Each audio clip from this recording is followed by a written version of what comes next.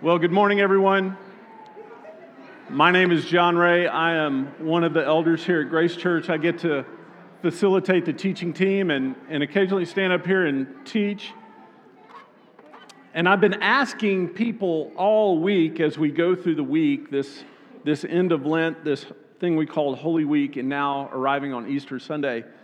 I've been asking people in various ways, what does resurrection mean to you? It's a question that is not just a hypothetical. It's not something I'm just looking for information. I was asking it out of a deep need for the experience that I needed. I have needed to experience resurrection. You see, we live in a world that denies death until it is forced upon us. We live in a world that doesn't like to talk about that. A world that seeks to live life by denying death, and in the end is so compromised that it can do neither. It can neither understand and embrace the reality of death or fully, truly live. And so how do we experience resurrection right here, right now? In our planning this week, James Covington talked about this part of the Jesus story being the twilight of the world, this part that hangs between what was and what is to come as we look at the text. One world was dying and one was being reborn through the person of Jesus.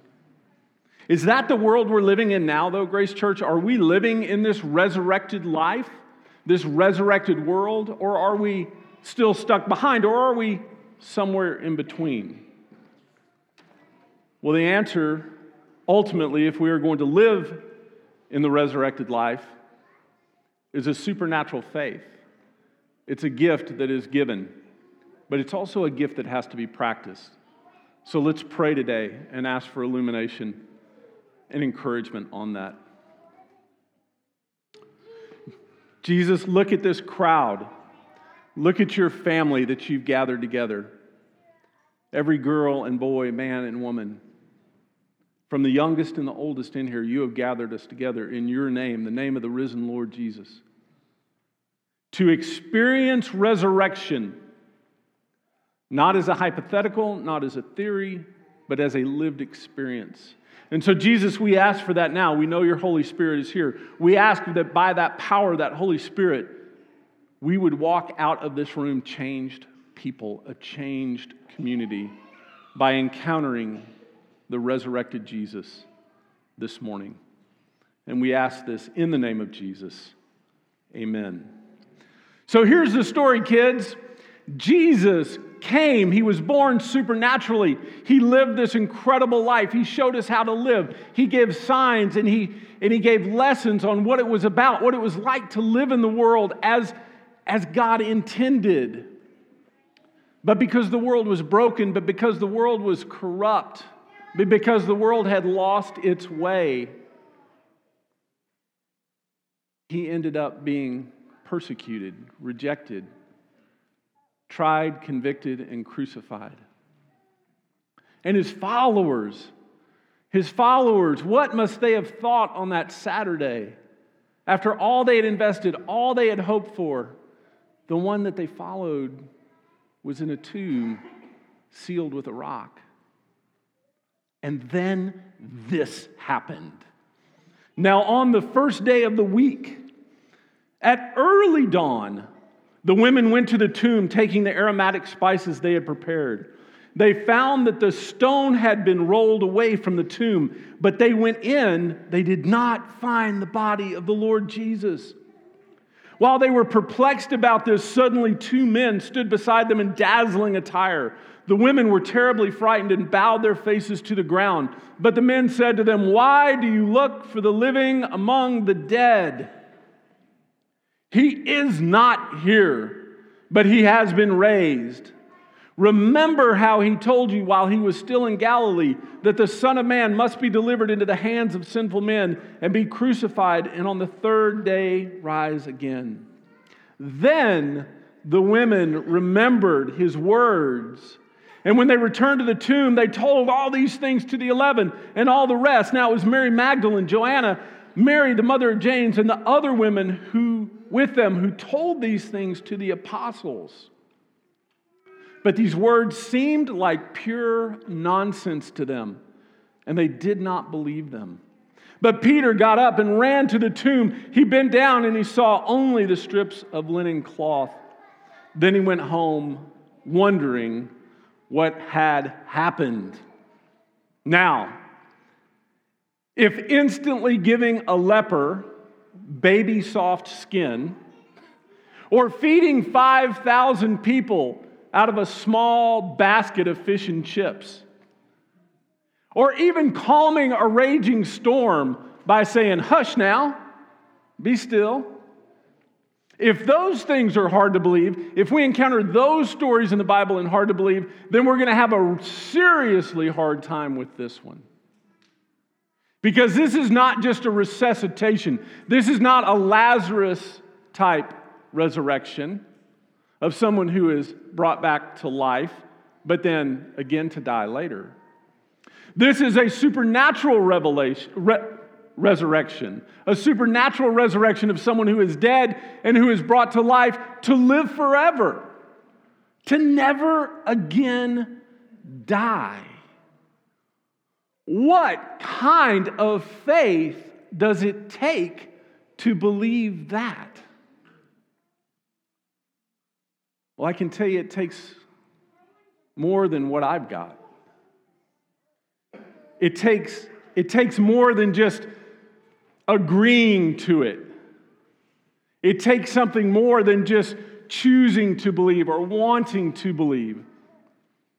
This faith is a supernatural gift. You see, the disciples didn't get it.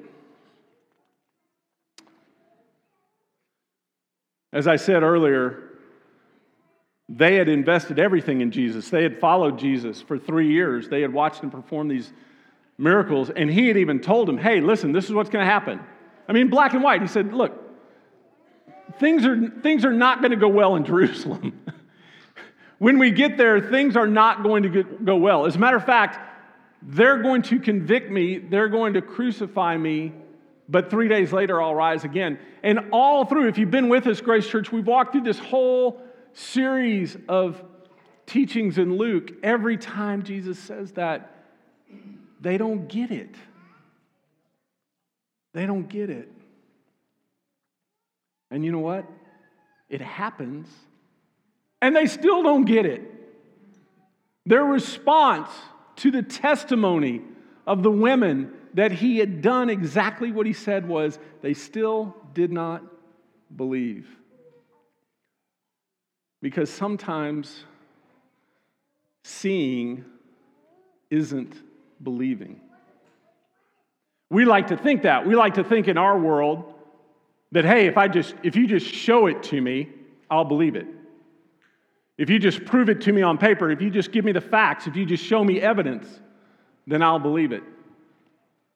That simply isn't true. If anything in our current political discourse, if anything in our span of human history tells us, we often just believe what we want to believe, regardless of the facts. Instead, the Bible presents a very different picture. It talks about believing and then we see. And that believing is a supernatural gift, because that's ultimately what changed the disciples.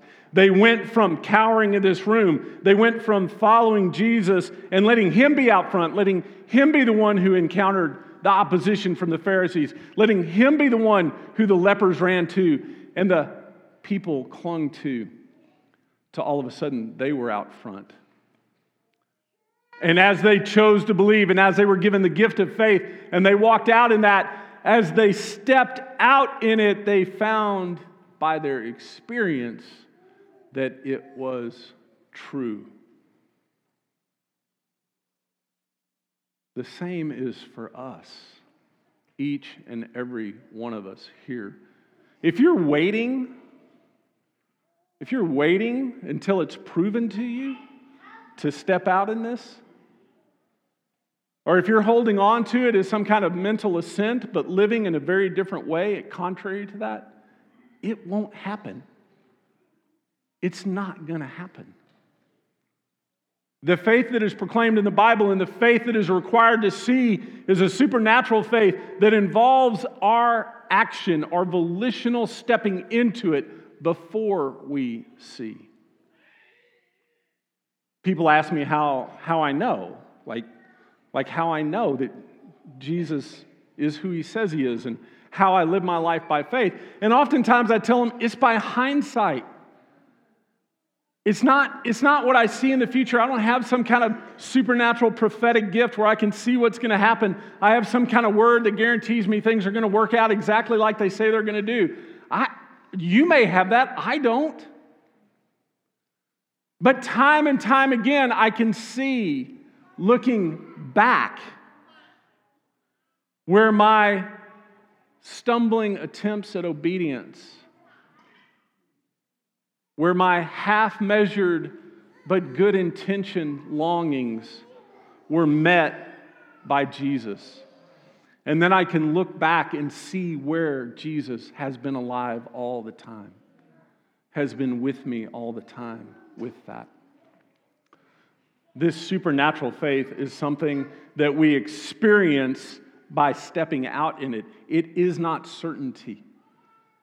In our society, we mix those up so much. We mix up this idea of certainty and faith, and yet they are, in fact, incompatible. Faith always has an element of doubt in it. Faith always has an element of, well, here we go. Faith always has an element because it has to remain humble. It has to remain focused on the author and perfecter of our faith and not in our own understanding, not in our own intentions. But it's also something that we have to practice. Eugene Peterson calls it practicing resurrection. Dallas Willard calls it living the resurrection. Paul talks about it constantly, about what it means to live into this, to practice this resurrected life of putting our life into the life of Jesus and letting the life of Jesus enter into our life and then living that forward even when we can't see where it's going to take us, even when the cost seems insurmountable, unattainable, even when the task seems impossible. We have to practice this. It's something that doesn't just get dropped on us. Even though it is supernatural, it is still something we have to nurture. We have to practice. We have to live into that. And you know what? We cannot do that alone. We've talked a lot about it here at Grace Church, about how we're brought up in a culture that is focused on the individual. It's all about your preferences. It's all about my preferences. It's all about what I need. It's all about me. And yet here's a very real truth. Christianity is a communally practiced faith. It does not work in isolation. Yes, do you have an individual, personal encounter with the living God? Absolutely. But that is always nurtured in community. That does not survive outside of the church. The church is the vehicle for the growing of that faith and the moving forward. It is something that we practice, yes, in individual disciplines, but always in the context of community. And the truth is, mundane, it's not sexy, it's hard at times, but oftentimes the areas we grow the most are with the people we like the least. Now listen, I love everybody here. I love you all. But I've had ample opportunity to grow over the years as well. And while, yes, it has felt good to be lifted up and encouraged by people who say great things and for whom I have great affection. But where I've really grown, where I've really been forced to practice resurrection, hasn't been with those people. Most of it has been with the people who criticized and opposed and just flat out rubbed me the wrong way. That I would not, other than being in church with them, choose to spend a minute out of my day with them. But practicing resurrection involves that kind of dynamic, that kind of synergy between the people that we love, that we would willingly die for, and the people we wish would just die, if we're honest. So we have this supernatural faith, and we have this faith that takes practice, and we have to ask, what does it mean for us as we go forward, as individuals and as a community? Well, for the disciples of Jesus who set the pattern, it meant one thing. That yes, they were still following Jesus, as we are all followers of Jesus. We followed Jesus.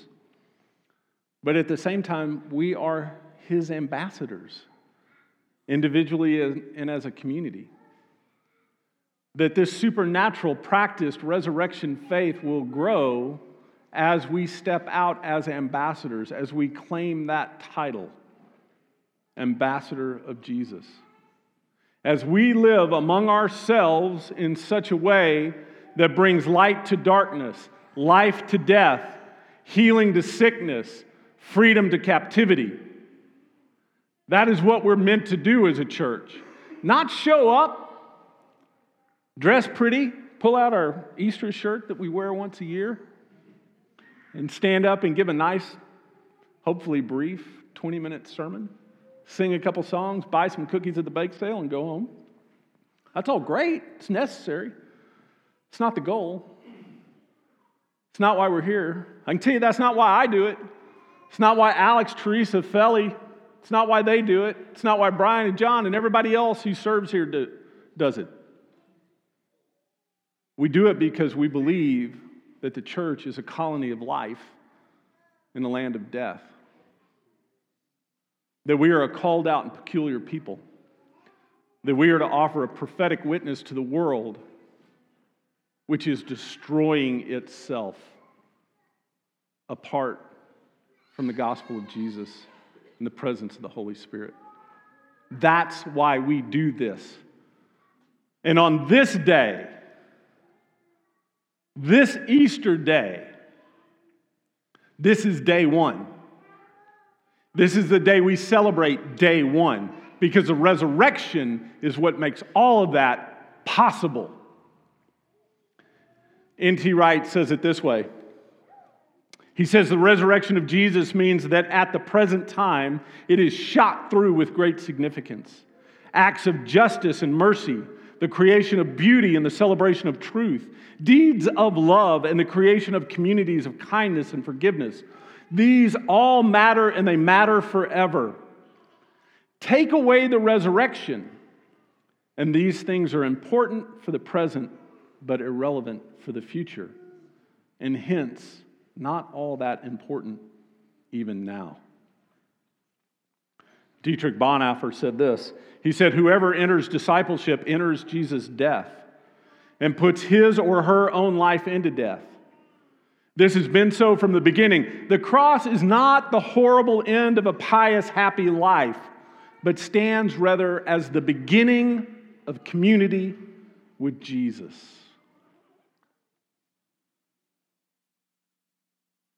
If you were here last week, I commented that the cross was never designed to change God's mind about us, but was always designed to change our mind about God. Now get that straight. The cross is not about changing God's mind about us. It's about changing our mind about God. And if that's true of the cross, then I would equally say the resurrection is there to change our mind about life. What it means, where it goes, what's its purpose. You see, the resurrection stands in direct confrontation with every nihilist, superficial, escapist philosophy that can be offered. The resurrection is the only hope that ultimately sustains. Everything else is entertainment or idolatry or escapism. The resurrection is what changes our mind about what it means to be human, about what it means to be a steward of this planet, about what it means to be created to live in community. Without the resurrection, y'all, we are wasting our time. This is foolishness. The resurrection changes everything about how we view life, and it gives us hope. Is this a supernatural revelation? Yes, absolutely. Is it something that takes intentional practice and deep community? Without a doubt. But you may be sitting here this morning and go, is it worth it? Is it really worth it? Because listen, this is not about God pimping your life out. This is not about just adding a little Jesus because you need a get out of jail free card, but then, hey, you get out of jail, you're all right. You can handle it from now on. It's not about just getting your bacon saved once, twice, maybe 3 times. But after that, you'll learn your lesson. You'll get your nose clean and be a respectable citizen. I'm sorry if that's Christianity that's been sold to you. I've probably sold it at times in my life. That's not what it's about. It's not what it's about. This resurrection is preceded by death. Only something that's dead can be resurrected. The call to follow Christ is a call to die. Die first, then resurrection. We talk about it a lot at Grace Church. The good news has to be really bad news first before it can be good news. The bad news is everything that you've invested your life in, everything that you've set your heart on, everything that you believed apart from Jesus is worthless. It's a dead end. It's a gas chamber. It's a disease unto death.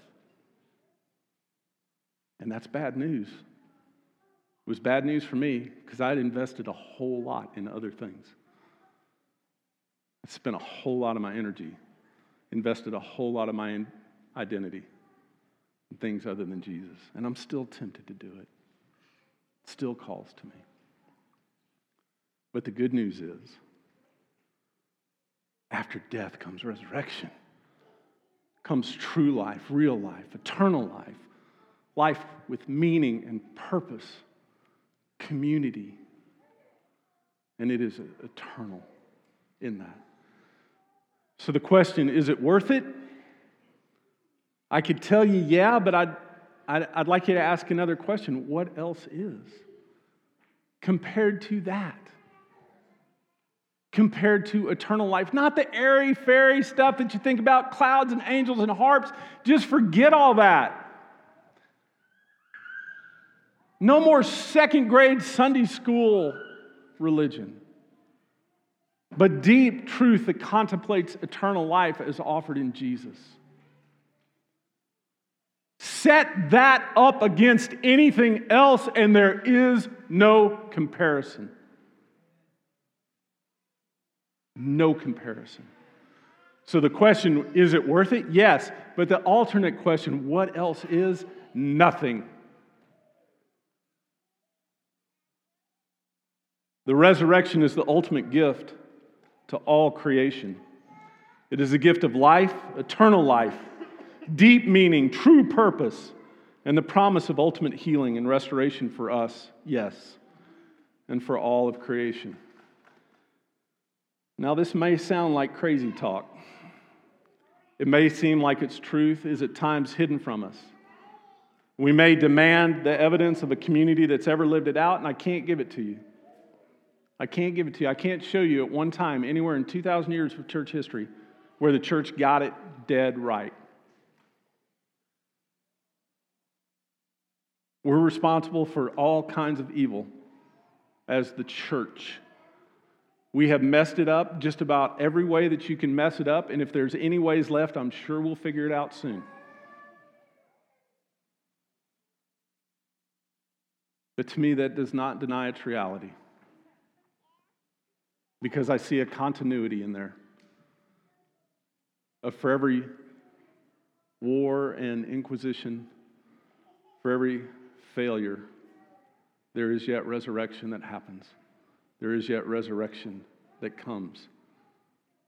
And apart from that promise of resurrection, that practice of resurrection, that living of resurrection, I can find nothing in this world, nothing else in this world worth hoping in. Now, those first apostles, those women, the women who were the first apostles, the women who were the first ones to get it, the women who understood and proclaimed, they saw Jesus. They encountered the risen one. I haven't done that. I have not seen the resurrected Jesus in bodily form. I honestly doubt that I will.